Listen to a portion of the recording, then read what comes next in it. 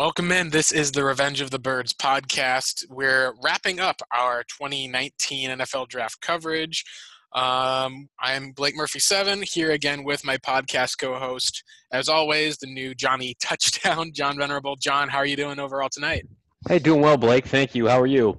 Doing good. So we're hoping to get kind of a quick pod, obviously, just to tie up all the loose ends that we had. I did want to start off just kind of by touching back with just for starters, how strange it still is to have everyone talking about Kyler Murray, to have Josh Rosen be on a different team. It still is different and unique, John. I don't know if you've got any other thoughts. I would have thought it would have felt normal by now, but it still just doesn't feel normal. Perhaps it won't be until we get into training camp and actually see it on the field. Yeah, for me, it had gone back to kind of being normal right after the draft because you associate Kyler Murray with the Cardinals in the draft process. It's different than to see him not participating in like team activities yet, but I saw a highlight video that he posted on his Instagram account, which was probably just him and his people who did this. But he's got Cardinal workout attire, throwing passes, on a practice field, and just seeing him with the Cardinal Redbird on his shirt, it was a very surreal moment, even more so than him, with Goodell holding his jersey because he's in his suit, his pink suit, right? And even more so than the press conference that he had. This was like, oh, he's got Cardinal attire on to some degree and is out there back in the office, back working on his craft. He's been consistent with posting his workout videos. So that was really the first time where I was like, oh, this is forgot. It's been a week. This is the way the franchise is headed now. In case you've forgotten, which I don't think anybody has. But yeah, it'll be surreal until we're midway through the season and the team's taking its growing pains, and then it'll hopefully just become the norm with Kyler suiting up for the Cardinals every Sunday. But yeah, it is still a pretty bizarre scenario overall. Yeah, I wanted to read through some of the reactions that some of the Bird Gang sent, and obviously, I don't know if it'll be kind of up to you, John, if you think things have settled down since then, but it was still just something that'll be a reaction to go back to in the future, no matter how the pick turns out. But some people, at least, like I know we had at Mad Mike 5200 said, "I don't hate the person, I hate the pick, especially the way the Cardinals traded Rosen. We want Murray to win quick, or the fans will turn on him in kind." Some of the other things that we saw, at least, were Steve Loftus said he felt like it was taking all your hopes and dreams for the next 5 years and setting them on fire. We saw, I think it was Edward Green said he felt flat. Aiden Lassiter, at least, is the one who said, "I collapsed, cried, got really mad." Oh man, these are brutal. I know, this is brutal. My favorite one was someone did like a Family Guy gif of like a Care Bear just leaping into the middle of a street in front of a truck. Which is there. And then I think one that was interesting that I know we'll be able to have as always the comparison was saying, I think that Kyler Murray might be the reason why Kingsbury is the next Chip Kelly and Nick Saban for Cliff. I'm like, all right, so there's a lot that people are going to have. The one that was really funny is out of all of these, like comments that was there, one from at Sean, like 17727084. It's like, "Kyler, welcome to the Bird Gang. Let's go." And so it's like out of all these different negative comments, and then there's one person who's like, "I'm ready. Let hype. Let's go." So let us get going, at least on the podcast, John. We don't have new news, at least, really, to go over. With Patrick Peterson, he wasn't at voluntary workouts still today. They are, of course, still voluntary. What we did want to hit was a few of your questions. We wanted to kind of finish up with our thoughts on the rest of the NFL draft and then hit up on the undrafted free agent class to see if there's any gems that are there. But first thing, I know we wanted to kind of put a bow on the rest of the 2019 draft. So, John, let's talk real briefly just about the rest of the first round. Obviously, the big surprises being the Raiders picks that they had were a little unconventional. We also looked at the Giants taking a quarterback, no Josh Rosen off the board at the end of the day one.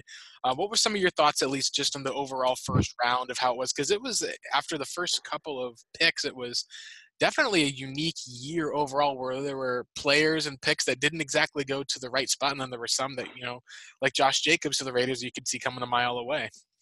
Yeah, I think the general consensus is this draft class had probably about 4 or 5 premier blue chip players, superstar players, and then there was a significant fall off. And you look at the range from, I mean, we could pile on the Giants all night for taking Daniel Jones at 6. But look at the range between like 6 and maybe like 24, 25. A lot of those players are interchangeable. A lot of them probably got overdrafted. And so that's going to be the biggest crapshoot to see who was right within that group of about 20 teams, 20 selections.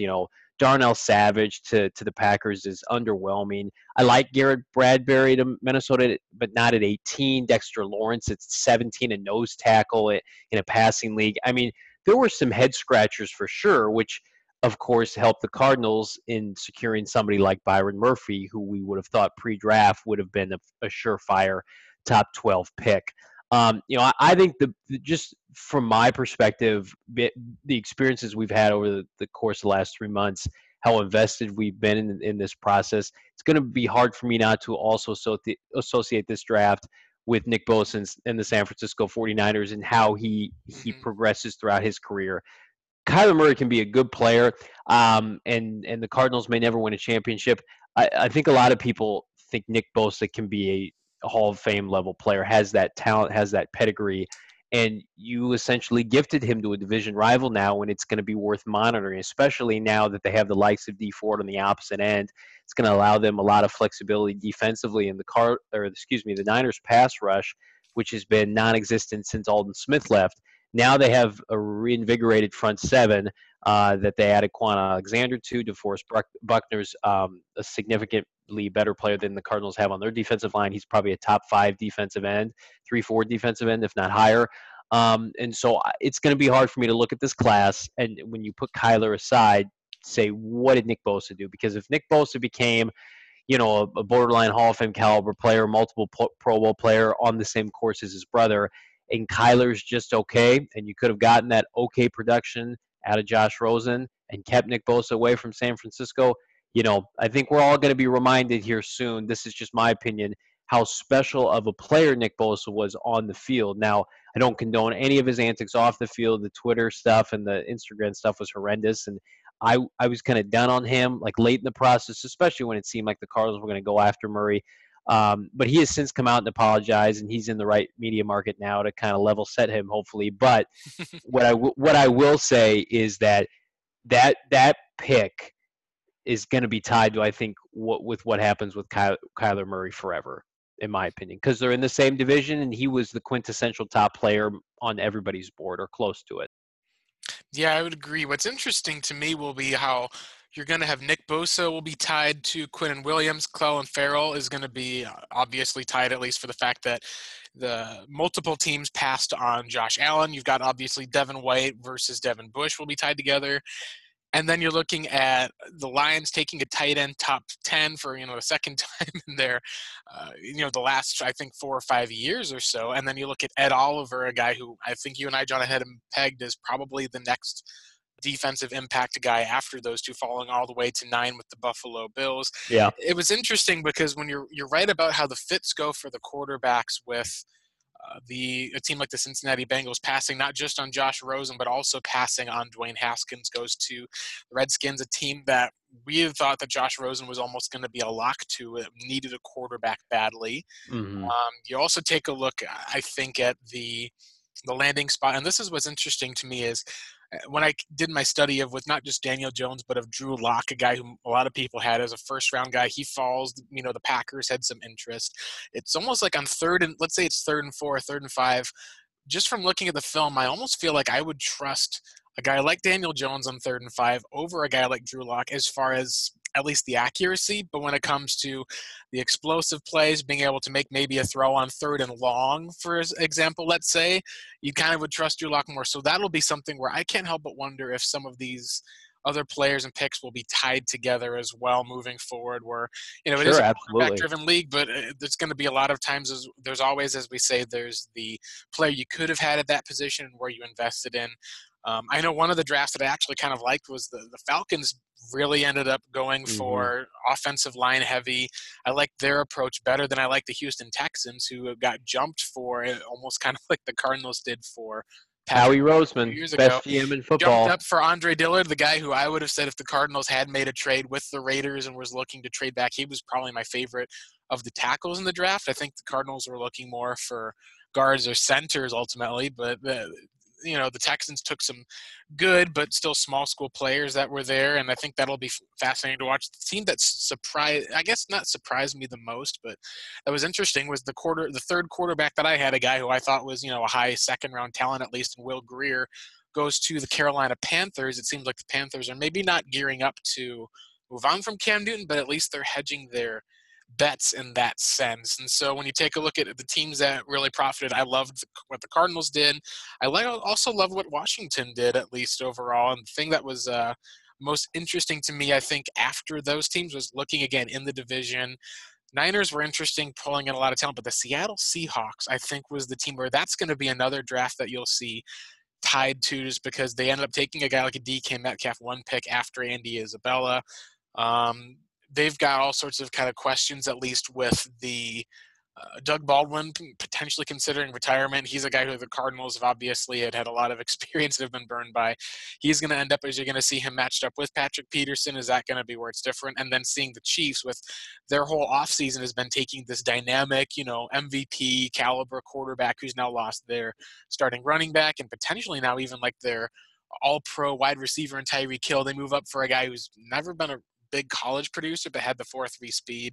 I think it's going to be fascinating to kind of take a look back on this action and reaction that we're going to see for these different teams, because John, I got to tell you, like, this 2020 draft that's coming up, the talent that the Cardinals acquired at wide receiver I think will be interesting, because all these skill position players that they say that the 2020 draft is loaded with, it might mean that you might see some of these other positions of need, such as offensive line or defensive line, that the Cardinals maybe didn't invest in.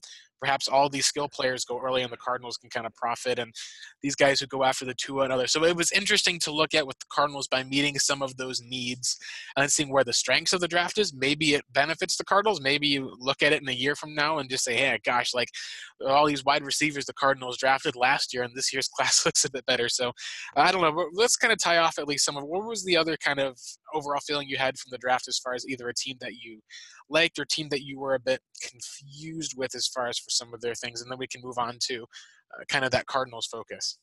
Yeah, I echo what you said about Washington. I mean, ownership and general manager dysfunction aside, I mean, they've put together a string of quality drafts, and they do something I feel like the Cardinals have gotten away from, and that's target players from blue-collar, blue-chip programs. Mm-hmm. The Washington Redskins famously have taken an Alabama draft pick in the top 2 or 3 rounds for like 4 or 5 years straight. They're addicted to them. And then, they didn't take one this year, but they took the quarterback from Ohio State that set the Big Ten on fire. That's the first, I believe, Big Ten quarterback to be drafted in the first round since Kerry Collins from, I believe, Illinois back in like 96 or something ridiculous like that. So it's been a little while. But they parlay Dwayne Haskins, and they get a player that a lot of people think is a top 10 talent if he holds up physically, Montez Sweat. And then I also think you have to include, even though it's not in their draft class, they get Reuben Foster from San Francisco, and he's starting for them and didn't get a suspension. And, I won't speak on the off-the-field stuff, but, man, they start to put together just a really fearsome front seven in Washington. You talk about the acquisition of Jonathan Allen a few years back. They've got what's his name? His name escapes me. The other defensive end, outside linebacker that's been super consistent out of Purdue. It'll come to me. But so they've got a bevy of talent there. They just can't get the quarterback position right. But I think talk about Haskins' comparison to Daniel Jones. Daniel Jones is like vanilla ice cream. He can do everything just okay, but at the end of the day, he's got, no flavor to his game. They posted some ridiculous highlight video, the Giants did, and it was just him completing checkdowns and short passes to running backs and halfbacks and tight ends. And the caption, I think, said Daniel Jones out here dropping dimes. I mean, like that's embarrassing stuff like the Cardinals used to do. So thankfully, the Cardinals haven't put out anything like that in a little while. So that was a team I did like. As far as a team that I don't really care for their draft, I think Carolina trading up for Greg Little, I think, was a reach. I think Carolina is desperate to fill needs over just taking best player available. And that Carolina team was pretty average last year. Brian Burns at 16 is good value, but outside of that, they have really no playmakers in the passing game to speak of. Like you mentioned, they take Will Greer. Cam announced today that he's healthy, but who really knows at this point? I think that they've kind of, I don't know if their window to win a Super Bowl. We talk about that team that kicked the living daylights out of the Cardinals in 2015. They've, like the Cardinals, have progressively gotten worse since then. I also think Detroit. I love Hawkinson, but can you really take Hawkinson at 8 after you had Eric Ebron? You gave him away. Now he's an All-Pro. I mean, that's a little bit troublesome, especially when you consider that their head coach is a Belichick disciple, and would Bill Belichick ever take a tight end in the top 10? And I get he's not making the picks, but he's got some kind of influence. I think they would have been better. When you got Devin Bush and Ed Oliver right there, and you take a tight end for a team like Detroit that's got a lot of needs, how much of a difference maker, I could be wrong, but how much of a difference maker is he going to be in terms of wins and losses compared to blue chip defensive tackle like Ed Oliver that's a perfect fit in your 4-3 defense, or Devin Bush to pair with somebody like Jarrad Davis? Even Jonah Williams, who went pick 11, I think all three of those players are just better value for the Detroit Lions. And again, the New York Giants taking Daniel Jones, that's its own set of lunacy. But now running a 3-4, you have no outside linebackers, and you pass on Josh Allen, who is a premier 3-4 outside linebacker. I mean, Cardinal fans can be frustrated with everything that took place, but at least majority of people would say that whomever has the top overall pick, if there's a need at quarterback, Kyler Murray is the obvious choice. And nobody really at this point is ripping the Cardinals for taking Murray in the sense that Murray's not a good player that's worthy of that spot. It's more in correlation with what happened with Rosen. But, man, picking 8th overall and taking T.J. Hawkinson and taking Daniel Jones at 6, those are even like the Clelin Ferrell situation in Oakland, Blake. Like, I get that. Like, he wants a 4-3 defensive end. That's probably the best one after Nick Bosa and Quinnen went. And really, a lot of the other guys have question marks, and you don't pick again until pick 24, and you don't trade up, and he's going to be gone by then, and nobody wants to trade up to 4. So I get it. If you love that player, that's a very safe pick to me. I don't think he'll ever be elite, but I think he'll have consistently 8 to 10 sacks every year, and that's probably good enough for them. So it's a crazy first round. Yeah, I actually even like, as far as pass rushers go, like, I know that Josh Allen has more of, like, he would have the speed and had a lot more as far as maybe they both had production. Allen maybe had more upside athletically, but I as far as pure pass rush goes, I like Allen maybe more as a Swiss Army knife. Farrell maybe more as a developed guy with the edge rushing. So it's not like it's a bad pick as far as, what you're getting. It's just more of, the upside. I think that you're right. It was just curious as far as why you would take that specific one. I agree with you on the Lions. Like the Lions draft was a bit strange to me because it was. Look at Matt Patricia. He's in a spot where he, was potentially going to be a one-and-done coach last year. A lot of people were kind of bashing him as far as the way that he handled the team. He's kind of going into a make-or-break year. Instead of getting stronger on the trenches and getting an impact player to have this defensive type of identity, they take the tight end, and then they take a linebacker in the next round with Jelani Tavai. And then a little bit of a reach there too. They didn't take I guess it's like, I like Tavai, but as far as a top 50 player, and then they didn't take a defensive end up until the 4th round. It was a little. I thought they really could have taken advantage of this draft class and elevated them to a division contender with a strong class, because you're picking at that 8th spot. That's the sweet spot, because we knew 2 quarterbacks were going to go in the top 7. And they had 2 premier players. Really, Ed was, I know some Lion fans may have been hoping for Josh Allen, but you had Ed Oliver sitting right there for you. And they've got a couple decent defensive tackles, and they added, the former Patriot defensive end Flowers, but could have doubled up on that. I just think they missed an opportunity here to narrow the field from them and the Minnesotas. You figure Green Bay's going to have a bounce back year. I think Chicago will regress slightly, but to me, I'm sure it's frustrating. Lion fans are a lot like Cardinal fans, where they go through these ebbs and flows, but the team, for the majority of their franchise, is semi-irrelevant. So I sympathize with them, but man, I don't know how, if you're a Lions fan, you can be happy with those first 2 picks. Yeah, that one was tough, at least. Another draft I thought that was a bit confusing to me, at least, was just with the Cleveland Browns. I liked the picks that they made as far as with Greedy, NCO, and Takitaki. Redwine's a guy who I think is a decent safety. And, of course, you got Mac Wilson, who falls a long way from where some people had projected him to go at Alabama. They did take another kicker, which will be fascinating considering they've drafted kickers in the 5th round in back-to-back years. Cardinals now obviously have the one kicker that was there last year, local guy Zane Gonzalez. But what was interesting to me was, again, some of the news this week where people were watching Greedy Williams, a well-known press man corner, was playing back in the type of his own coverage about 10 or so yards off and got pretty easily beat by not an insurance salesman, but it was a player who was not going to be probably an impact player for the Browns this year. And a lot of people were just looking at this saying, like, we love the pick that they did for everything, but I'm looking at it going, like, with Steve Wilks as the guy on defense, like, how much is Steve Wilks going to learn from the mistakes and adjust to the personnel that's there, versus a lot of Cardinals fans are just going, like, gosh, like, is this going to be kind of a one and done type of a thing where he's coming in and maybe the front seven fits you a little bit better, but it just feels like they kind of are in a curious type of a hire, and they didn't seem like they were drafting that type of a talent to fit Steve Wilks' scheme. So Yep. it'll be interesting to type of watch. The one draft that I really like that not enough people, I think, are talking about is what the Broncos did after they traded back from their pick. They took Noah Fant, who's maybe never going to be a elite tight end, but if you're going to be getting what the Colts got this year from an Eric Ebron overall, it's probably a good thing to be able to get in the first round. Got Dalton Risner, a guy who a lot of people see as a plug-and-play right tackle, if not at least a really good guard.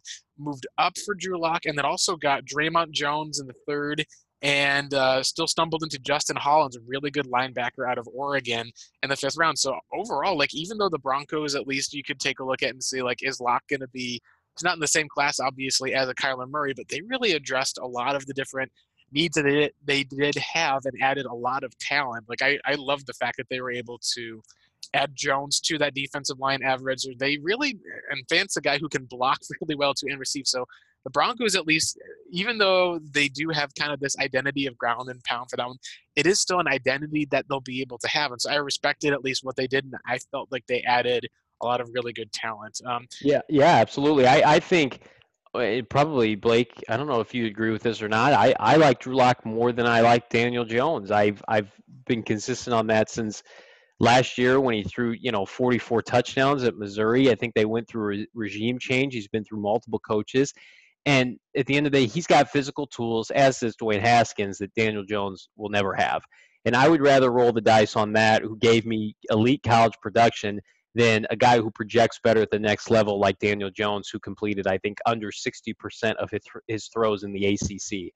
So I totally agree. When in the Cardinals, that Drew Lock pick is interesting because the Cardinals were really saved at that point by the Denver Broncos, because the pick 48 was quickly approaching, and in I think like 7 picks, and that's where Miami sat. And there was word that if the Cardinals had not or if the Broncos had not taken Drew Lock, then the Miami Dolphins had worked him out, were tempted to take him at 48. They were basically committed to coming out of the second round with some kind of quarterback, whether it be Josh Rosen or Drew Lock. And Schefter was saying that minutes before the second round started. And so the team that was linked to Drew Lock for so long with the Oakland Raiders, they kept trading down. So we instantly knew Oakland didn't have any interest. And so it was like, well, who's going to take Drew Lock? And then when the Broncos had back-to-back second-round picks, you just mentioned Dalton Risner, somebody I'm a big fan of, wish the Cardinals could have gotten a hold of him. Pick 41, but then 42, they take Drew Lock. I think that's when Miami got on the phone and says, okay, we know we're going to get Josh Rosen at some point. Let's try to recoup an additional pick. So had that not happened, who knows? Josh Rosen might still be on the team. Hey, man, I think you're muted. You are correct. I was muted for that one. I just took a look. I was looking up the trade that they had. Cincinnati traded down about 10 picks or so to Denver. Denver moved up about 10. The one I know that our guy, Ben Albright, was talking about was he said it wasn't even Miami that was looking, because Miami was hoping to either take him or be able to recoup kind of picks.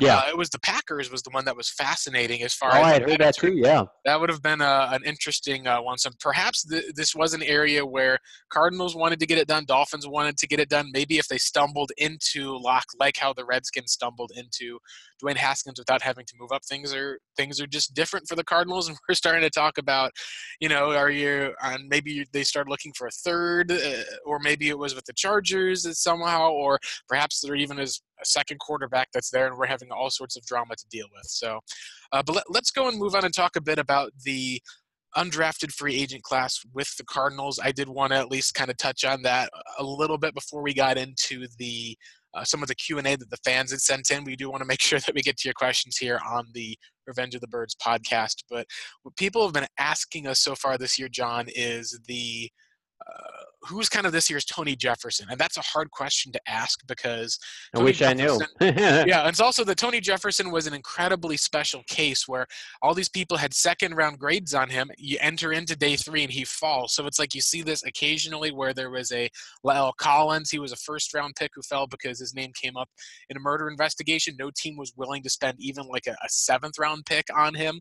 And that was what people had talked about, was there was a rumor from his agent that said, hey, he's just going to not sign it. If he gets drafted, he'll go back to college. He needs to get like this first-round tender, but came out after the Cowboys signed him. It was a bluff all the way. He would have definitely signed for the 7th-round pick kind of tender. So the Cowboys get him as an undrafted free agent. He signs a big contract and is plug-and-play guy on their line. So it was interesting where there's these little special scenarios that pop up. Tony Jefferson was one of those where between the Cardinals and Jets, Cardinals had an open spot at safety. He comes to the Cardinals. The rest is history. He gets rewarded with a nice contract. So let's talk about that. There may not be a Tony Jefferson this year, but who would be a guy that you would think potentially out of this free agent class? There's about 12 guys that we've seen signed and other names that are coming in at least for a rookie tryout. Who would be the one that you would have at least that you would think, John, would be a guy that maybe has a chance to stick on at least the Cardinals 90-man roster? Perhaps they even have a chance to make the 53. We talked about before the call, I think Brian Peavy, 23 years old, 5'9", defensive back corner from Iowa State. Might as well load up on Iowa State players, right? He and Hakeem Butler probably know each other really well. I believe a 5-year senior, was of course, Pro Football Focus first team All-American. Surprise, surprise, and he ends up an Arizona Cardinal. But very productive 5-year starter at Iowa State. Had, I believe, 4 tackles for loss last year, 6 picks in his career. Incredibly aggressive individual, is on the older side. So I think the experience that he brings to the secondary is going to be really lacking for the Cardinals outside of their top 2 or 3 corners in terms of years of service. So I think he's somebody who's going to try to make his mark, obviously, on special teams. At the end of the day, in the NFL, is he quick enough to be the slot corner?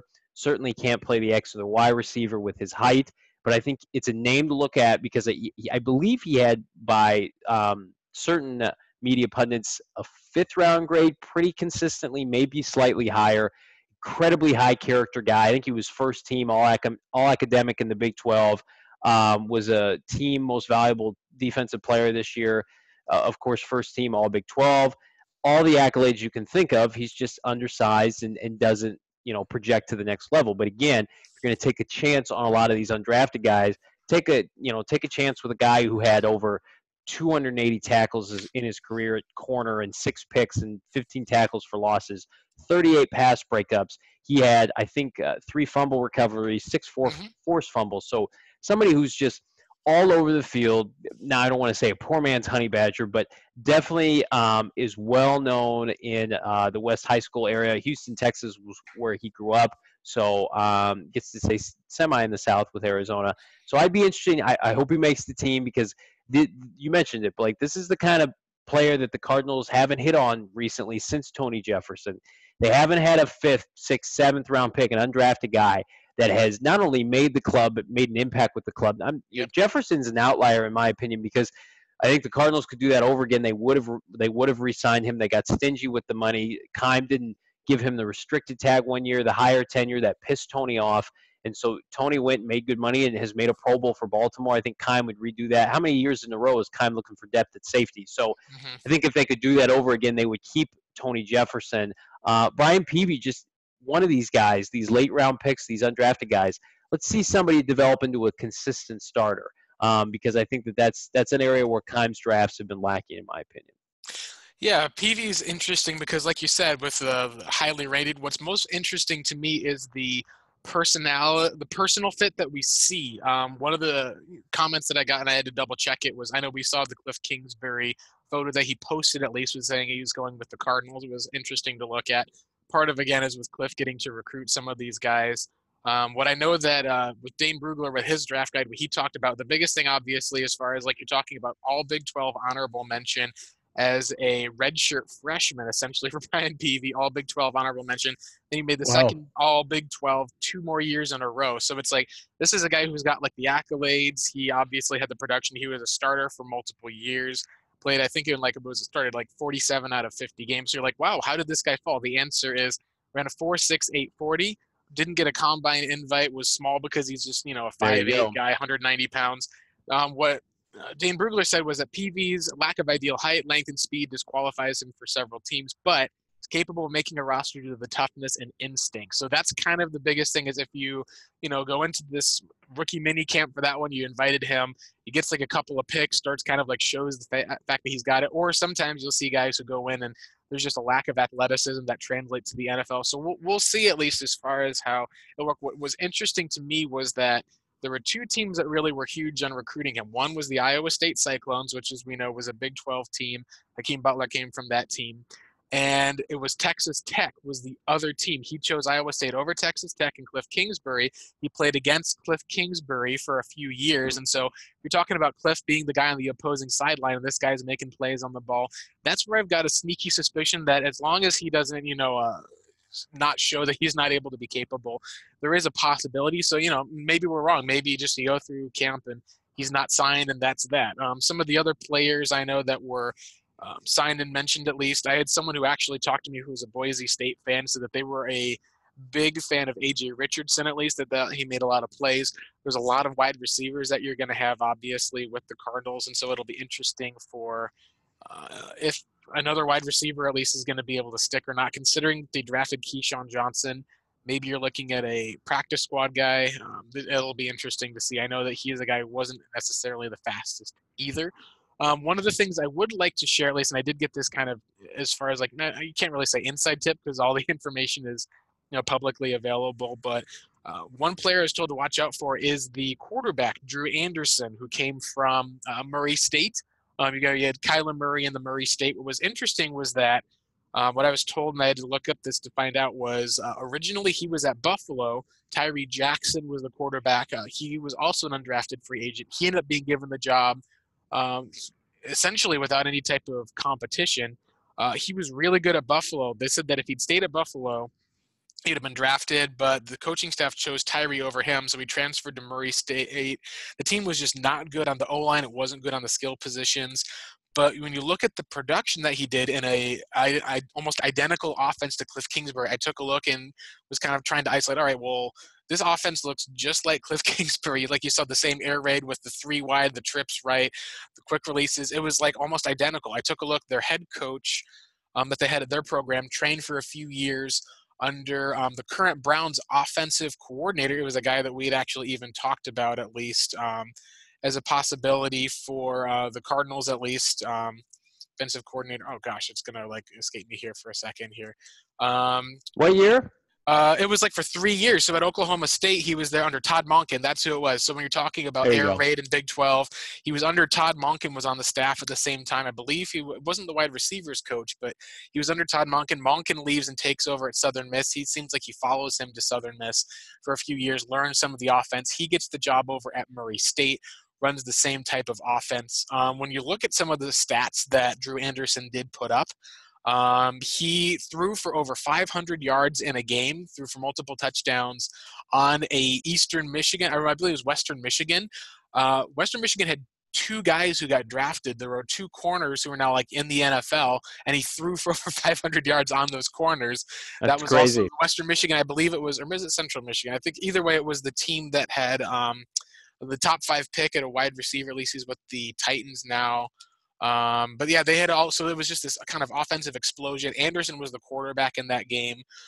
He was the top PFF quarterback in 2017 outside of the Power 5 conferences. So you're talking about a 6'4" guy who's got a good arm, who doesn't have a lot of talent around him, but ran the same style of offense.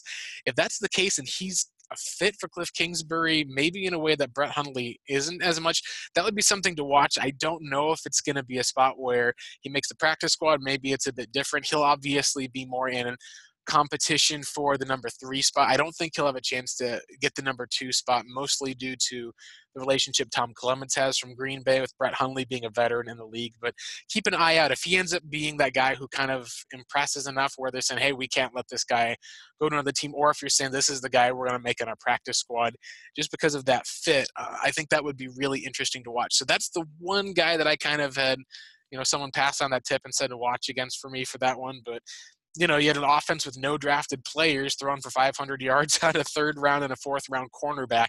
Hey, that's something that you'll want to watch out for. Yep.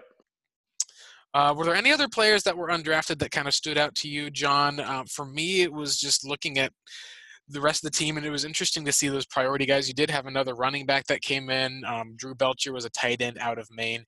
Max Williams was signed for the team, and that's kind of the one other question I think that we can talk about this a little bit more as far as the tight end position and how Max Williams may potentially fit. But was there anything else that you noticed, at least just from the undrafted class, or just the moves that the Cardinals had made, where you feel like there may be another little diamond in the rough? Yeah, I don't know if I want to be on the record for any undrafted free agent panning out.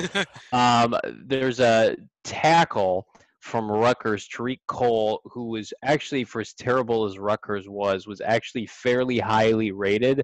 And I think he had a day 3 grade by a couple different outlets that I checked. He's incredibly raw. He's 6'6", about 320. But again, multi-year starter, somebody I think the Draft Network had a fairly decent write-up on him, 3 out of 5 stars, if I can remember correctly. So somebody that they fully expected to be drafted. Now, I'm not sure if his future, if he has a future in the NFL, is at tackle, because he played left tackle, or is it kicking inside to guard? I will say, if you look up pictures of him, he's pretty well put together. He was just in part of one of the worst college football programs in the country. So, you can take that with a grain of salt. Certain guys overcome, certain adversities within their college program.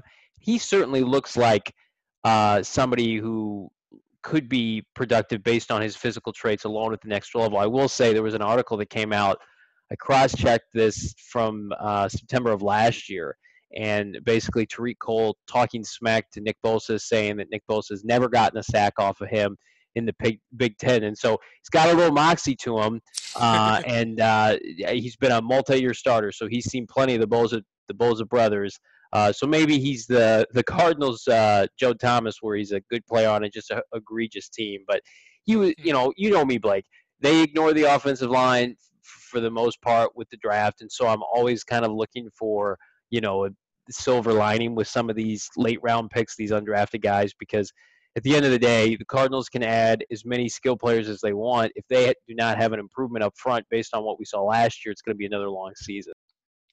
Yeah, I definitely agree. That's where what I was a little surprised by was that they didn't reach out to Bo Benchwale. Benchwale was one who had a lot of starts. But I think that was the biggest point of contention with a lot of the fans online that I've interacted with.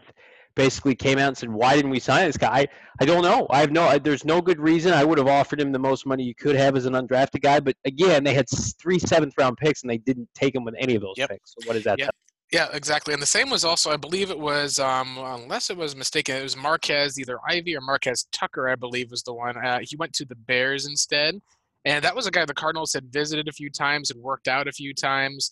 Marquez Tucker from Southern Utah, small school guy, but he had all of the physical measurables and the athleticism. And the Cardinals, it looked like they went into a different spot with taking Joshua Miles. I know a lot of people who did the 7-round mock draft, they took a look at that visit and kind of tied him to the Cardinals a couple of times at least for that. So that was the one that was interesting. Was, you had a guy you met at least at the Senior Bowl and talked to, but for some of these, meetings and some of these different things, we don't see, like, there was no sign or knowledge that we had that the Cardinals had worked out Hakeem Butler. None of that was reported pre-draft of anywhere we could see, and yet here we go, the Cardinals are saying, hey, we had a great meeting with you and a great private workout. So it shows a lot of times, John, the more that we can sometimes think we know, even with some of these late picks, a lot of times the less we actually do. Hear. Yeah, let's touch at least for that one. I did want to get in. I think the Max Williams kind of debate as far as a blocker and the rest is kind of interesting, but we kind of touched a little bit of that on Twitter. It'll just be a fight to figure out who's the best player in camp. I think you and I agreed that they keep three. I did want to take some time out, and I forgot to do this at the beginning of the pod, but we wanted to give a shout out to our new favorite coach on Twitter, Jeff Fisher, who I was going to say, like, wanted to have like 7, maybe 9 reasons why he's our new favorite coach, but mostly it's just because his sense of humor in the account has been fun. He replied to a couple of our different, I think it was tweets, China, which I think is a little bit of a surprise, but Like immediately yeah, replied. exactly. And so I think it's one of those interesting things, John, and this is going to be the question I'll pose to you is there going to be kind of maybe a more of a favorability when people are gone or out of the league as far as competition that you see? Because the thing that I immediately thought of was a lot of contention between Cardinals fans and Jeff Fisher for a number of years. Do you think there may be a similar relationship Cardinals fans may have with Bruce Arians, or is this going to turn into kind of a rivalry potentially when they play him again, where it's like, gosh, this is the guy who retired, ditched out on the Cardinals. We went through an awful year. He wasn't a part of it. And then when the going gets tough, he got out. And then now is all of a sudden with this new team coming out, it's like, sorry, guys, I guess I'm not a Cardinal. I'm a Bucks fan now. So do you think that this is going to be more of a point of contention for Cardinals fans, do you think? Or is this going to be more of kind of, hey, bygones are bygones. He's moved on. He's in a different spot. We can kind of enjoy and have fun with this now. We can retweet the Bruce Arians quotes. We can kind of laugh at the same things. Like, what is your opinion on where the Cardinals are at with some of these ex-coaches that you think that is it going to be a different point of contention for fans moving forward? I hope not. With regard to your earlier point, I don't think anybody's made a significant face turn like Jeff Fisher in the past 6 months. It's his redemption tour. Like, I'm going to nerd out on everybody, but like Jamie Lannister, it's almost like that's what he's doing on Twitter, and he's playing along with a lot of his critics, and it's kind of make him a really likable individual online, whereas you didn't get that sense when you saw him with the media all those years, probably getting his brains beat in St. Louis. But as far as your point about Arians, I do think that the fan base, because we're sensitive and we're fans, there'll be a little bit of contention if Arians has instant success and is able to immediately make them a contender, and we've seen Bruce Arians do it before. But like, if the Bucks are a middling team, which they could very well be, and whether or not they beat the Cardinals this year, it's totally irrelevant. They're not a division rival. You only see them once every, 3 years or 2 or 3 years on rotation. So depending on how you finish in the division, with compared to them, I think the biggest pill to swallow, I think, would be to see, and it wouldn't bother me, but I would just say the general fan, to see Bruce Arians and former Cardinal VP player personnel Jason Licht put together something like Keim and Arians did in 2013 in Arizona, and then immediately make them a contender, and they would really have the trump card, because I think if he's going to do this, he's going to do this with Jameis Winston. Jameis, who is certainly much younger than Carson Palmer ever had, could argue has a bigger ceiling in today's NFL with his mobility. And so I think that would be the only way for Cardinal fans. Like, if his legacy in Tampa eclipsed his legacy in Arizona from a national perspective, which is asking a lot. It's a division with Cam and Drew Brees and Matt Ryan. And so I think that we're getting a little bit ahead of ourselves. Check back. And you know what? How many more years is he even going to coach? I mean, he's got a small window, and I think it's, in my opinion, it's less about winning a championship there, more about keeping that franchise relevant, keeping Jason Licht employed. Maybe he can get a coach in waiting ready in 3 or 4 years. But I mean, like, it's a small window to get a title in. But I wish him well. I hope he succeeds, because he's the greatest coach they've ever had. Yeah, what's interesting to me is that Arians, in essence, is setting up almost a similar avenue to what we saw in Arizona, except he gets Todd Bowles back. That was something we Cardinals fans had wondered, if Bowles had been let go, would he come back? He was even, people had wondered if he would come back to Arizona, was what some people had questioned, but it was always obvious he was going to be reunited with BA. What's interesting is the comparison of when Arians left the Cardinals. He was obviously pushing for like a James Bettcher type to be a future head coach. And he said he would have probably hung around. Maybe this is, in some alternate form. The Cardinals go through and have a rough season with James Bettcher, but maybe their defense is a bit better. Perhaps on offense they're struggling. Who knows if the quarterback's the same case.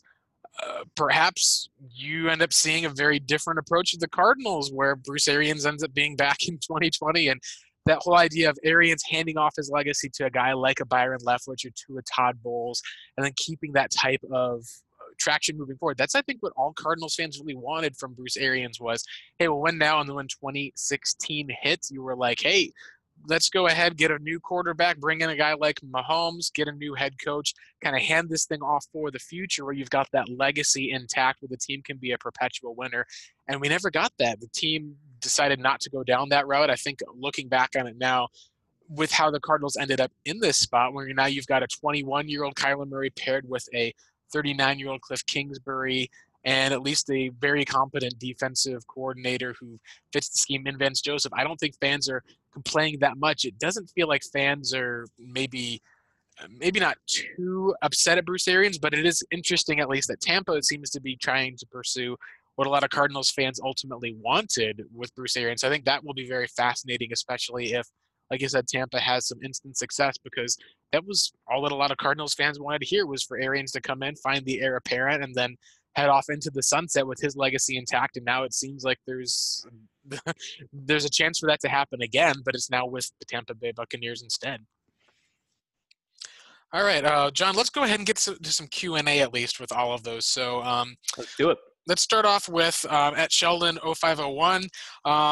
He's got 3 sets of questions. Each of these I think are fantastic. First one he said is, what will be the team's record next year? And so, John, you and I went over on our previous schedule podcast. Pre-draft. We did that pre-draft. Pre-draft for that. We kind of settled on about a 6 so and 10. So they don't count at all. For that. Yeah, exactly. So we kind of settled on about 6 and 10 because we were wondering, is this team going to be, if they double their win total from where they were last year, taking a step forward? I think with a lot of people, at least, it seems like there's a bit more optimism as far as that. I don't know if you can. Don't do it. I don't think you can say it. What I'll say is this. If the Cardinals come in and can kind of surprise a team like the Lions right up front, maybe you add another win, you say you're a 7-9, maybe you get lucky. Like we even talked about, if Kyler comes in and lit it up, maybe the max you were looking at was like 10 or 11. And I think that's a bit of a surprise. I'll at least say this, though. I think that the team has raised enough attention and expectations where people might be – do you think that people would be disappointed in a 6-10 season, John?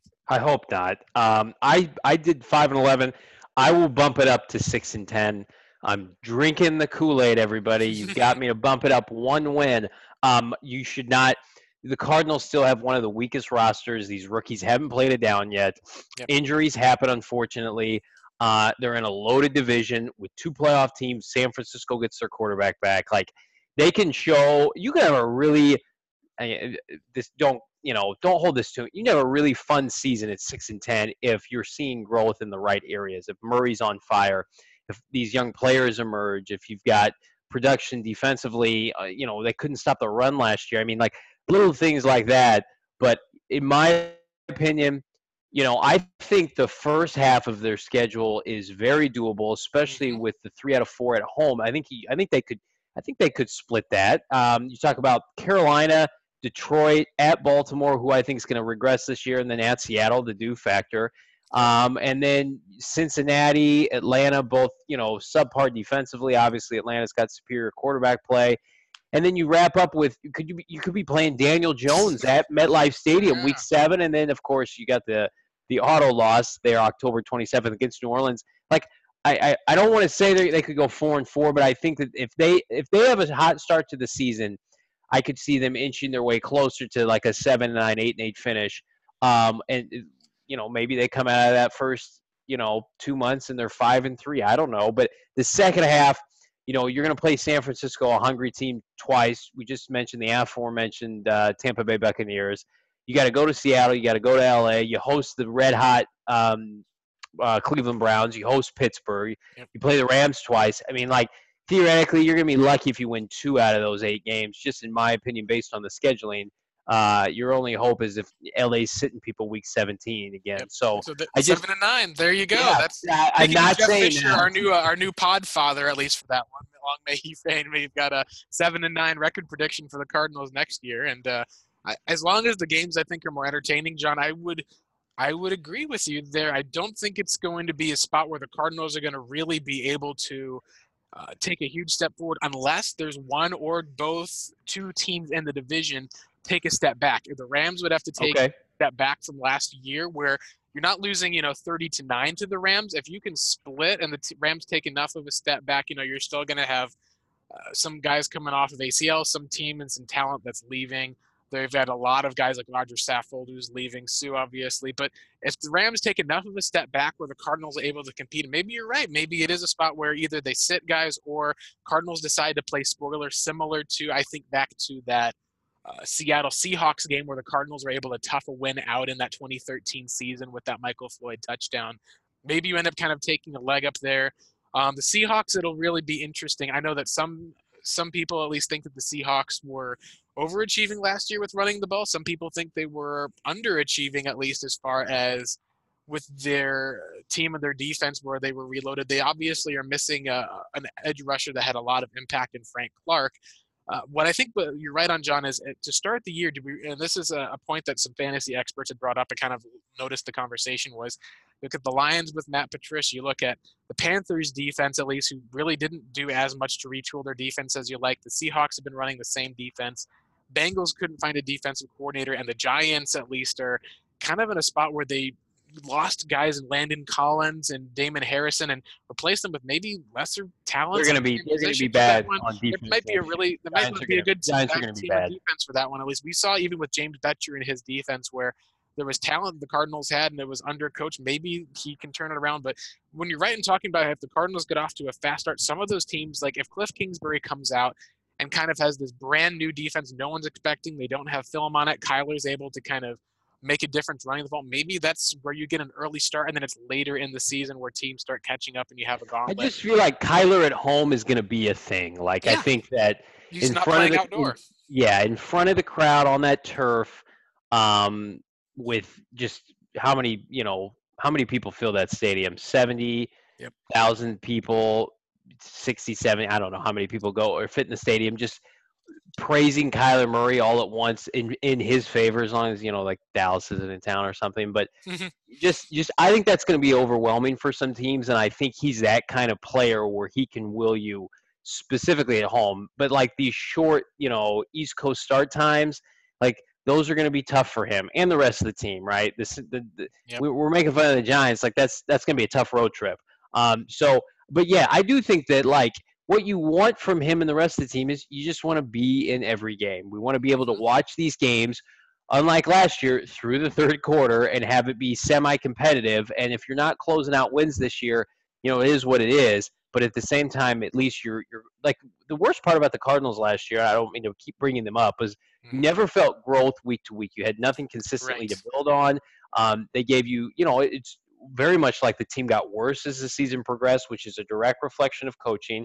Talk about Rosen looked his best early on before he got battered and beaten. The team didn't adjust, and then, of course, piled on with injuries. So if the Cardinals are a team trending up at the end of the year, no matter how they finish, I think that's best case scenario for me. Yeah, I would agree. It'll come down to, for me, if the Cardinals are going to go more than like the maximum of an 8-8, it would have to have a team that would take a step back. And the big thing for me, obviously, as a swing team would be, is this the year that the Niners, who people have had as a potential breakout team for a couple of years now, is this kind of finally their breakout year? Or is this where you still are talking about different struggles and not making enough progress? And if Garoppolo hasn't really stepped up to kind of take that next step after the first few games he did with Shanahan, that's something I have no idea, John. Like it might be that this is kind of that breakout season you're looking for, but for us, at least as far as where this team will be, we'll see how we feel after that. When we go into that Thursday night game, are we going into it with dread or with optimism? Because then you're playing the Bucs on the road, you go back to the Niners on the road, and then go into your late bye week. Or is it where we look at the Rams, if they're competitive against the Rams, they play the Steelers at home. We're going into the Browns game, and Kyler has been looking great as a rookie. The team has been playing well enough on defense, and their offense has been explosive. And we go into that Browns game where we're getting a lot of national attention for that game. Then I think all of a sudden it's going to be a totally different atmosphere. So that will be kind of the crux to their season, I think, John, will be how do we feel about that Browns game at the end of the year? And then do we feel like, hey, I think that will be kind of the big determining factor, if it's more of the result of a year of improvement and growth, or if it's going to be we're going into that spot like, oh gosh, they're about to play the Browns for this one. Like, are we going to see Steve Wilkes and their team? Is it going to be kind of a revenge game, or is it going to be a revenge game for the Browns and Baker and a lot of the Cardinals? Maybe they're a dream team that kind of stumbles a bit as well. They've got Steve Wilkes as their defensive coordinator and a first-year head coach who started 8 or so games last year, and the Cardinals didn't want to keep. So it's your best guess, John, is mine. Yep. And another question that we have, at least, is there a chance that Kyler decides to go back to baseball? I would say no for the first 5 years, because the Cardinals, not only will the contract not allow it, it would be an awful spot for Kyler after paying up the $5 million. And the Cardinals, as far as we know, obviously they're going to have protection. It would really, really hurt and not benefit Kyler at all. And he'd have to go back to the minor league farm system, obviously, after that whole factor. So I don't think that there's any chance of it at this point. Now, the only time you would obviously say is, let's say that he ends up with a serious injury, is out of the league, and then maybe at age 28 he decides to kind of go back. But right now it seems, John, like you and I kind of agree that it's basically a done deal for the most part. Yeah, there's just too much money to make in the NFL, and I know baseball players make egregious amounts of money, but that's the top 1% of the 1%. I mean, 20 quarterbacks out of 32 teams generally get paid big money or get offered big money. I mean, people are talking about, we just mentioned Jameis Winston. If he has a good year this year, he's probably going to get a $100 million contract, as crazy as that sounds. Like, if he had a Pro Bowl season with Arians, they're going to pay him that money, or they're going to franchise him $30+ million a year. With Kyler, like you just mentioned, if he would go back to baseball only if his NFL career, in my opinion, at this point, he's the first overall pick. He's been anointed the franchise. He's got an offensive coach who he has a good relationship with. A lot of things aligned really well for Kyler Murray, first overall. And I'm not tooting the Cardinals' horn, but like, say, expansion team originally, like Jacksonville, took Kyler Murray, didn't really have a fan base. Fan base is partially in London, right? And I'm not trying to rip on other franchises. I'm just like, ideally he gets to play semi-close to home. He's in good weather. I mean, there are a lot of pros. You know how I feel about Phoenix as a city in general. But I think if Murray gets hurt, knock on wood, and just doesn't play overly well, has a very similar trajectory like RG3, who got hurt, his play affected it. He was a backup for a couple teams. Even I think before he gets to that point, I think Kyler would say, what are my options with Oakland? What are they willing to pay me? Can I just go straight to maybe AAA, on a reinforced salary? If Kyler plays well, even with the Cardinals maybe not playing well, I think there's a better chance of Kyler's people, because Kyler is very much already a player empowerment guy. He's got some videos out with LeBron. Like, the Cardinals need to be aware of that. Like, your franchise, if Murray exceeds to superstardom, you got to be on his level with your game. You got to get him the right personnel. And I'm not saying that, each party could make mistakes in this scenario, but like, I could see it'd be a more likely scenario if the Cardinals aren't taking care of business. They're finishing 7-9, 8-8, and Kyler's, leading the league in offense, but they can't get X, Y, and Z right. They're firing coaches, they're firing GMs. Yep. I could see Murray and his camp saying, "We're holding out. Trade us to a different team. Let me go to Dallas. Let me go to a big market. Let me go to wherever." And sitting out some time, and the Cardinals having to package him away, or so. I just think that's more likely. Yeah, and I think he's bound if he pans out for, Mahomes is supposedly going to get a $150 million contract at some point. Like, could Kyler Murray see a $175 million contract? I mean, these are the questions I think that are more likely. And we just saw, like, Manny Machado, Bryce Harper, Trout, those guys eclipse 300 million. I mean, that's the 1% of the 1%. Yeah. And are you going to play a position player like Kyler Murray, who doesn't hit bombs? I mean, he's a rangy outfielder. He probably hit for average, but like, his ceiling is not 30, 40 home runs a year. At least I don't think so. I don't think that he was that kind of minor league player, unless you're an elite lefty starter or somebody like that, a number 3 hitter. You're not going to make that kind of money. And so at the end of the day, his traits best suit the NFL, and so does his bank account. Yeah, definitely. And the other thing that obviously we haven't talked about that's been fascinating is just the endorsement deals where you're looking at, as far as like Rob Gronkowski recently retired. Great point. And he had, a ton of endorsement deals. I know Peyton Manning, at least in 1 year, earned, I think it was $12 million or so from endorsements. But I think it was with Papa John's and Nationwide and some of the others. So if you're talking about it, it's not the same as NFL money directly. Like, obviously it's not $150 million a year, but if you end up reaching that level of, of where, and this is why the Cardinals drafted him, obviously, was because they're hoping they could have a potential superstar. You start making about $12 million a year, you add that on to what your contract is, where you're getting paid, 14, 15, eventually you're going to start seeing like the $25 million a year contracts if there's a mega deal. Add $10 million onto that, all of a sudden you start getting $35 million a year. Things change so drastically for you, at least I think, where that's another factor, and that's something where in baseball you do get huge endorsement deals, but because there's not a salary cap, and the cap, of course, is going up, there's a new CBA. So I think that we're in a spot where, because of Kyler Murray essentially realizing, hey, if I can make $36 million guaranteed from the NFL, plus can end up having superstardom potential, versus taking the $5 million now. We heard, obviously, from articles that Oakland was apparently offering up to $15 million. He's still going to double at least that amount of money just from the That's first jump NFL change, contract. man. NFL quarterbacks are making big time money Yep, now. and it's It's a going to only completely get different game. bigger. It's only going to get bigger for that. Let's go on to another question, at least that we had here. Will the offense be ranked in the top 10, or is that unrealistic? So here's kind of I where like I that stand, question. because I love this question, because what I'll say is I'll say it's a yes and a no. I don't think it's unrealistic, but I do think that I would much more likely to say top 15. And the reason why I would say I think the Cardinals will make that big of a jump is when you see a defensive head coach leave and an offensive head coach take over, because of the lack of film, because a lot of the creativity where you put such a emphasis on the offensive side of the football, because you're looking for explosive plays, you're not trying to run the ball all the time. You're also looking at David Johnson coming back in at least healthy, at least after another good season. He's looking to prove himself. And when you're factoring in a running threat like Kyler Murray, and we've seen this with different types of offenses with the air raid, you're going to be looking at a quarterback who's going to be able to run, plus a running back who's a threat like a David Johnson. You added in a couple of these other deep threat guys. I think that just that fact alone of teams are going to be running into a similar thing with Lamar Jackson last year. As soon as you get into the red zone, it's going to be almost instant death, because how are you going to stop Kyler Murray throwing the ball, who's got a heck of an arm and is accurate, being able to hand it off to David Johnson, being able to have the different read concepts. And of course, hey, look, we covered all the players and we've got David Johnson covered. Kyler just takes off and can sprint 25 yards right and beat everyone to the end zone. That's where I think the Cardinals are going to probably launch themselves into the top 15 now. How good they'll be able to go from there really depends on the top 10, but I'll finish off my kind of portion with this, John, just looking at offenses over the last few years in the NFL. You look at 2016, the Cardinals, they were a top 10 offense. It really was just the Fitz and David Johnson show. Didn't have as much to speak of with Carson Palmer. They still were a top 10 offense that year.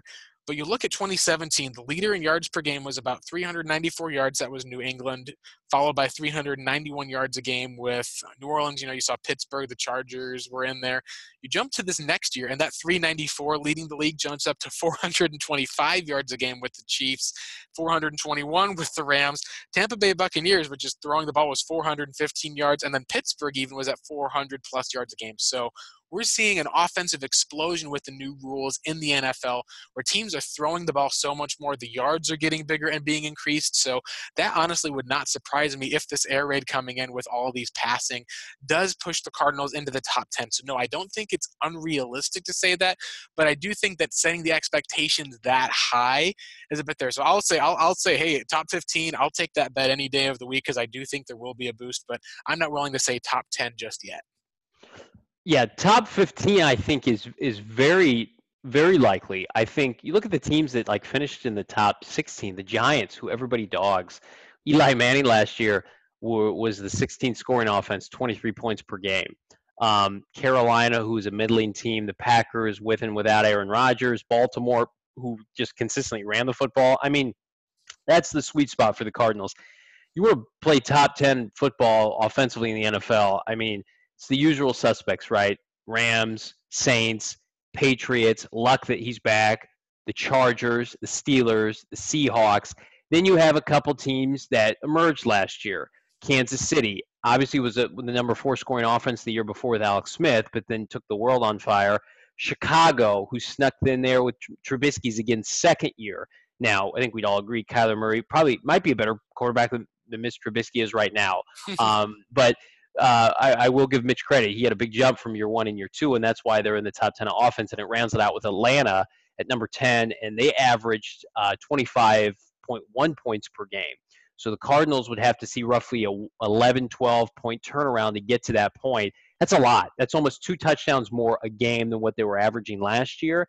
And so I think top 15 it's much more likely. I think that it's not gonna be as balanced as people think from an on the field product when you watch it, but I think when you look at the box score with the amount of rushing yards that Kyler's going to have, it's going to be one of the more balanced offenses statistically in the NFL. But they're going to be in shotgun 99% of the time, and they could be trailing in some games. Vance Joseph's defense usually takes them a little while to get going, if at all, during the course of a season. And the Cardinals aren't bulletproof defensively by any means, so it could be in some shootouts. But I think that they're going to play enough sand yard football to, I think, get into those low 20s pretty easily, right around 21, 22 points per game. I mean, Dallas was a playoff team last year, only had 21 points per game, but of course they were tremendous defensively.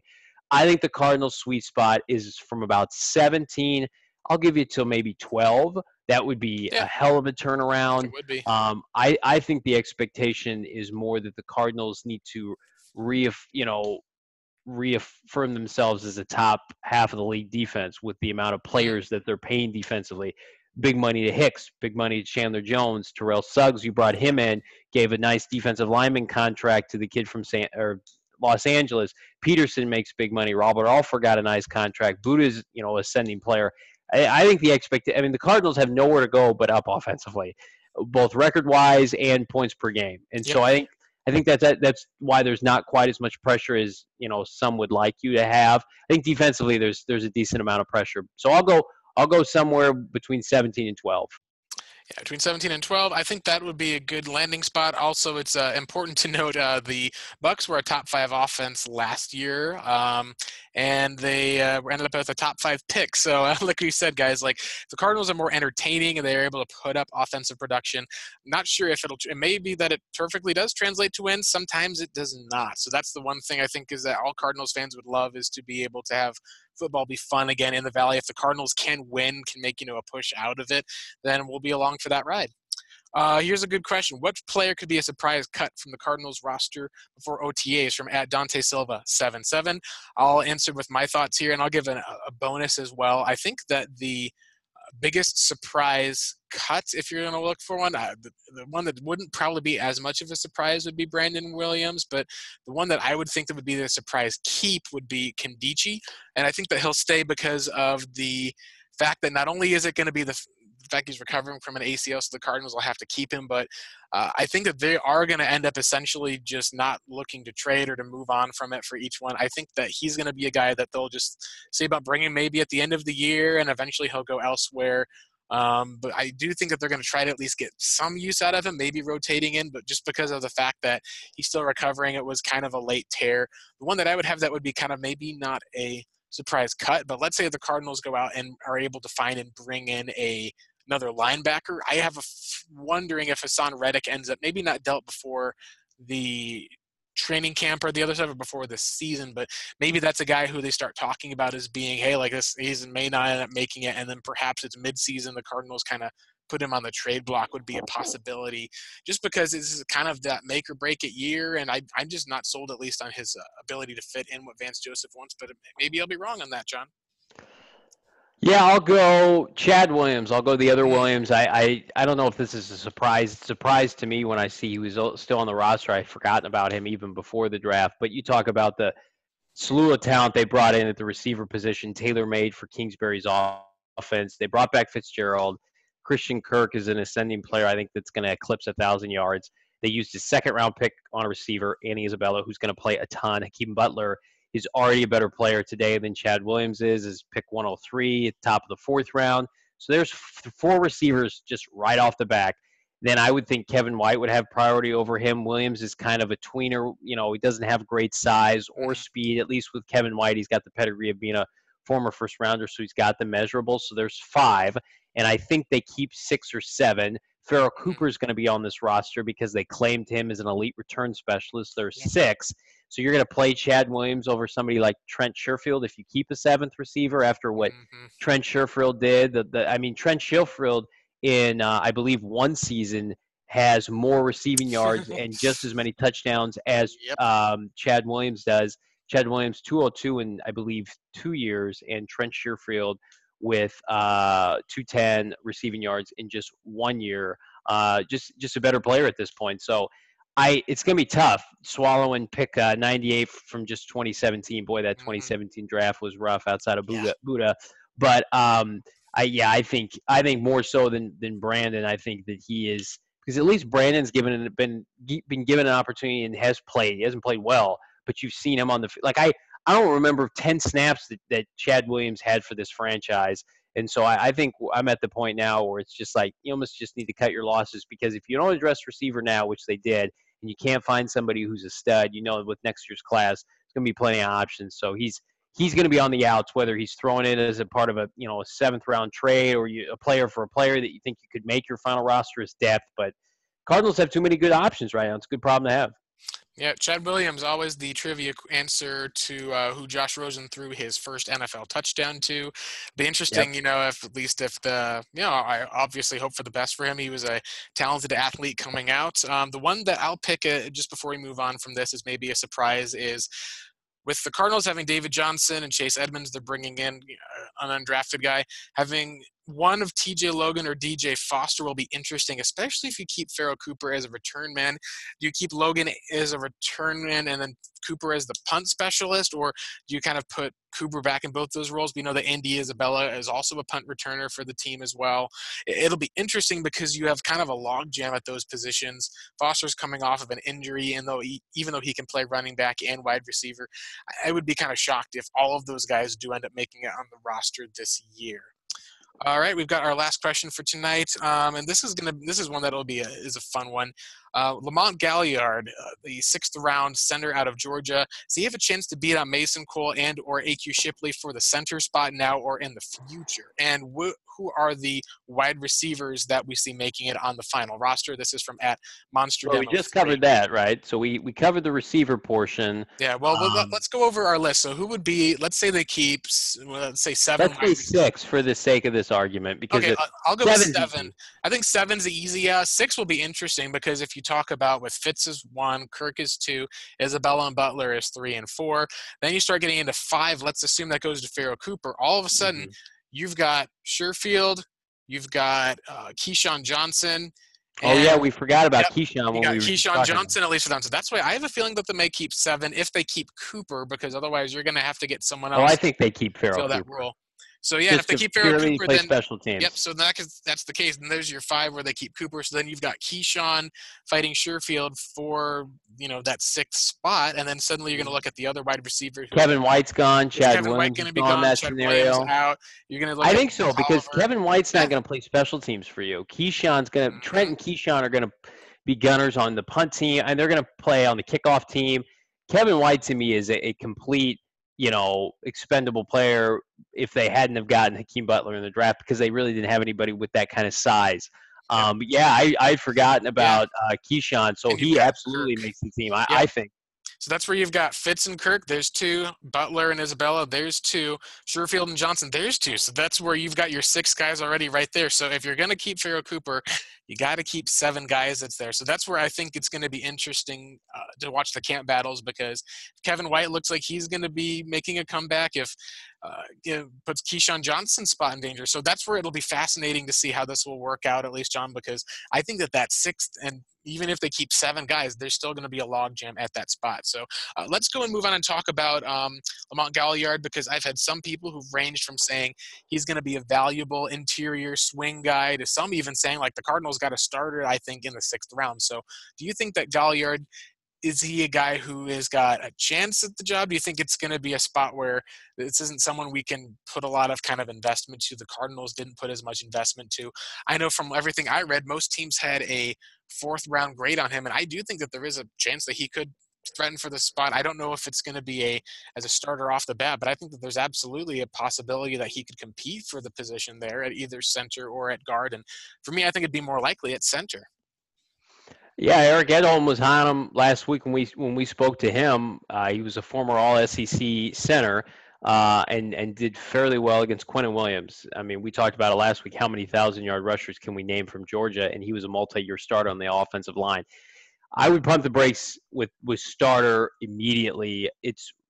We've seen it, throughout the duration of the last CBA tenure with these linemen. It's hard to crack the starting lineup as a rookie. They're just not prepared. And then you're talking about a late day 3 pick. Everybody was clamoring for Mason Cole last year, and he was going to be the backup, even as a fairly high 3rd-round pick. AQ Shipley's very much a journeyman at this point. They were slotting AQ Shipley over Mason Cole. It wasn't until an injury to AQ Shipley that Mason Cole was thrust into the lineup, and he played pretty below average football. But again, he's a rookie. He's a mid-rounder. So then Lamont Gilliard is about, I think, 90 picks after wherever Mason Cole went. So I would temper our expectations. I think it's a good season if he's on the roster all year, and if he comes in for a spot start, great, and he shows well. With these linemen, repetition is so important. Mm-hmm. Technique is so important. They haven't been exposed to nearly enough NFL coaching. Now, I do think that the style of play that Kingsbury is going to run with a lot of these quick hitters, I think that's going to help the state of this offensive line, where they're not being asked to hold their blocks as long as they were in the Arians era, in the Mike McCoy era. And so I do think that will help, and hopefully, fingers crossed, they can stay somewhat healthy on the offensive line. They signed Max Garcia, which I had forgotten about because that seems like forever ago. Yeah. Pugh is what he is at this point. J.R. Sweezy's replaceable, and Mason Cole and AQ Shipley are gonna fight it out. So I think he has a really good chance to make the team, and we'll just go from there. I think that second team offense in the preseason could feature him and Brett Hundley and Chase Edmonds and T.J. Logan. That might be fun to watch, just to see if he plays well. You generally hear with these offensive linemen, because things get so physical in the summer, depending on who the coach is. Like, you can hear up front, like, man, Lamont Gilliard is showing off at camp. He's got explosiveness. He's pushing people around. That usually translates. If you start to hear things like that, it's like, oh, he's a real player. Yep. But if we get tweets from the Cardinal media that he's 3rd or 4th on the depth chart, I mean, it's a big learning curve. So that's why I tend to get buck my expectations or my excitement about a lot of these day 3 linemen, because generally they just end up being backups and journeymen. But I'm pulling for them. God, if there's any positions the Cardinals need to hit on late for any position group, it's any of the offensive linemen, 1 through 5. It doesn't matter at this point, and they're so due to hit on one that it might as well be Lamont Gilliard. Yeah, I know. The biggest thing that I'll say is, and I may be a little bit more bullish, but from looking at where people had him ranked as a 4th rounder, some even had him ranked ahead of Ross Pierschbacher from Alabama, who was drafted like 2 rounds ahead of him.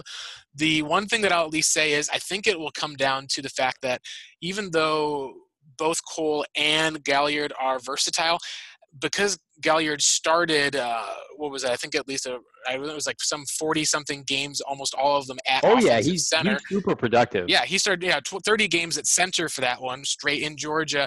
I think what it'll be interesting is if Mason Cole is struggling with his shotgun snaps in camp, and that's something that I think I heard a bit pre-draft from someone who told me at the Cardinals that was part of the reason why there was some interest in Eric McCoy coming out of, a power spread type of, almost like an air raid type of offense at Texas A&M, that if the offense is 99% shotgun, if Mason Cole, who started all these years at left tackle, didn't get to start as much, and there was, it wasn't like it was bad for the snaps. It was just there was times where it misfired.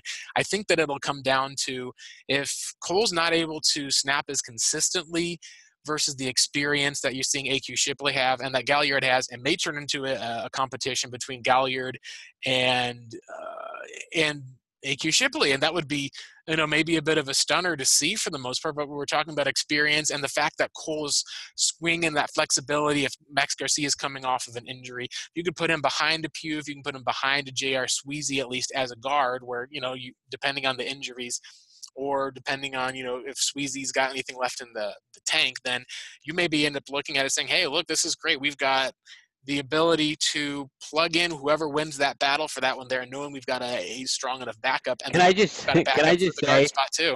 AQ Shipley taking the starting job from both Mason Cole and Lamont Gilliard to a lesser extent is the equivalent of Bruce Arians being so displeased with his center group in 2013 that he got Lyle Sinline to essentially come out of retirement late in the summer and start for him, and he had no they had no connections to Lyle other than he was previously associated with the franchise and Ken Wisenhunt. That just seems like the same scenario here where Kingsbury has no affiliation with AQ Shipley. They started a rookie center last year, and then they could potentially leapfrog him and play this like 30-plus-year-old center. That's such a Cardinal move. Oh yeah, it would be, and it would be also a move where I would just show the failure at least of Mason Cole, who he was a third-round pick last year. John, he started at center for every Bane game. Was a fourth-round pick the year before, 2 years prior. I mean, like Cardinals don't do well drafting linemen, guys. That's not breaking news. Yeah, so if you move him over, if there's issues, then that's going to be something.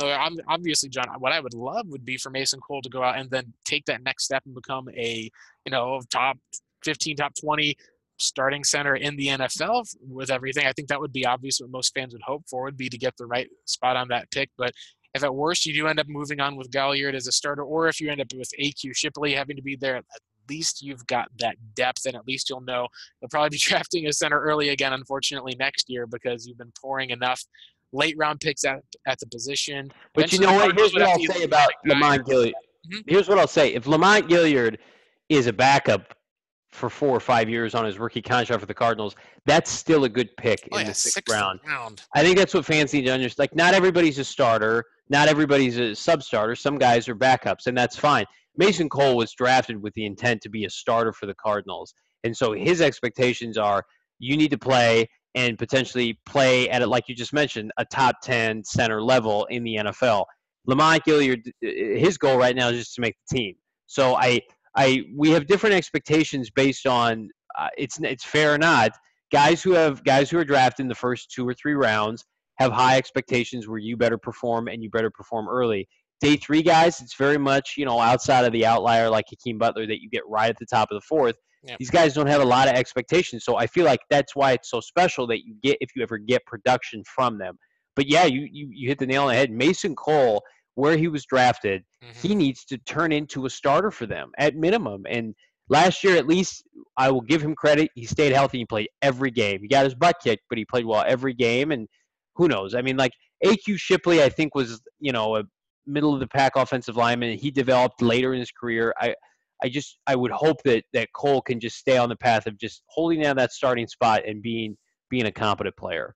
Yep, we definitely agree with that. But yeah, watch out for Galliard because that's one of the interesting tidbits is you end up getting a 6th round pick to have any type of production like that as a backup or moving forward. That'll be something to watch, John. That'll be something to watch. Well, thanks again for all your questions, guys. Always you can use I believe it's the hashtag #AskROTBpod or just @ROTBpod. Love the questions, guys. Love the questions. You guys have had some great ones. That'll basically wrap it up for our draft coverage for this year. What we'll be more focusing on for the rest of the summer, there'll be maybe some news that we'll see around the NFL. I know we'll be probably previewing other things as far as having more meetings with talking with teams. Maybe if there's anything that we find out more about the Kyler draft story, at least there's other guests we'll be able to bring on. But as always, you can subscribe over. We obviously love subscriptions. One thing that I've been talking about with John a little bit, we'd love to do at least some sort of trying to figure out a getaway for some subscribers and listeners. We'll have more details on that as we get into the summer. So like just kind of throwing it out there early, but still a little ways away from that, obviously, at least for right now. But make sure, obviously, you can go ahead, like, and subscribe. And make sure you do follow us on Twitter as well, @ROTBpod. As always, you can follow us at Revenge of the Birds for all the rest of our podcasts. Where can they follow you now, John? I have a new handle, thanks to Kyler and his family, at Johnny Touchdown, JOHNNY Touchdown. No numbers this time. Yeah, we appreciate the interaction. We can't thank you enough for the support. We saw a spike in our productivity and our listens over the course of draft season. So people want to talk and hear people talk about Kyler Murray in the Rosen situation. Unbiasedly, we will continue to strive to do that best of our ability. We will continue, like Blake said, to bring on prominent NFL writers to give you a perspective you otherwise couldn't get. And yes, we would love to do a giveaway. We need more people to subscribe to the pod so we can afford to give things away. But yeah, appreciate everybody listening. Definitely for that one here. And take care, guys. Have a good one. Go Bird Gang. And thanks again always to our new pod, our new kind of what I can say, like the It's a good word, at least for that one. I guess Distributor. I was going to say the Fisher King was what I was thinking of, at least with Jeff Fisher, at least for that one with Jeff Fisher. Shout out Oh, to Jeff that. Fisher. Oh yeah, and then shout out. We'll finish it up with a tweet from Hakeem Butler, at least, who said, "If I knew he's watching the NBA Finals right now. Apparently, there was a controversial call. He just tweeted out and said, if I knew that you could stiff arm, I would have joined and done basketball instead of doing football." He was a noted The Cardinals benefit player. from that not happening. Yeah, exactly. He was a noted basketball player, and his cousins were actually pro NBA players, at least. So we'll be looking forward to seeing what Hakeem the Dream does with the Cardinals moving forward. Take care and have a good one, folks.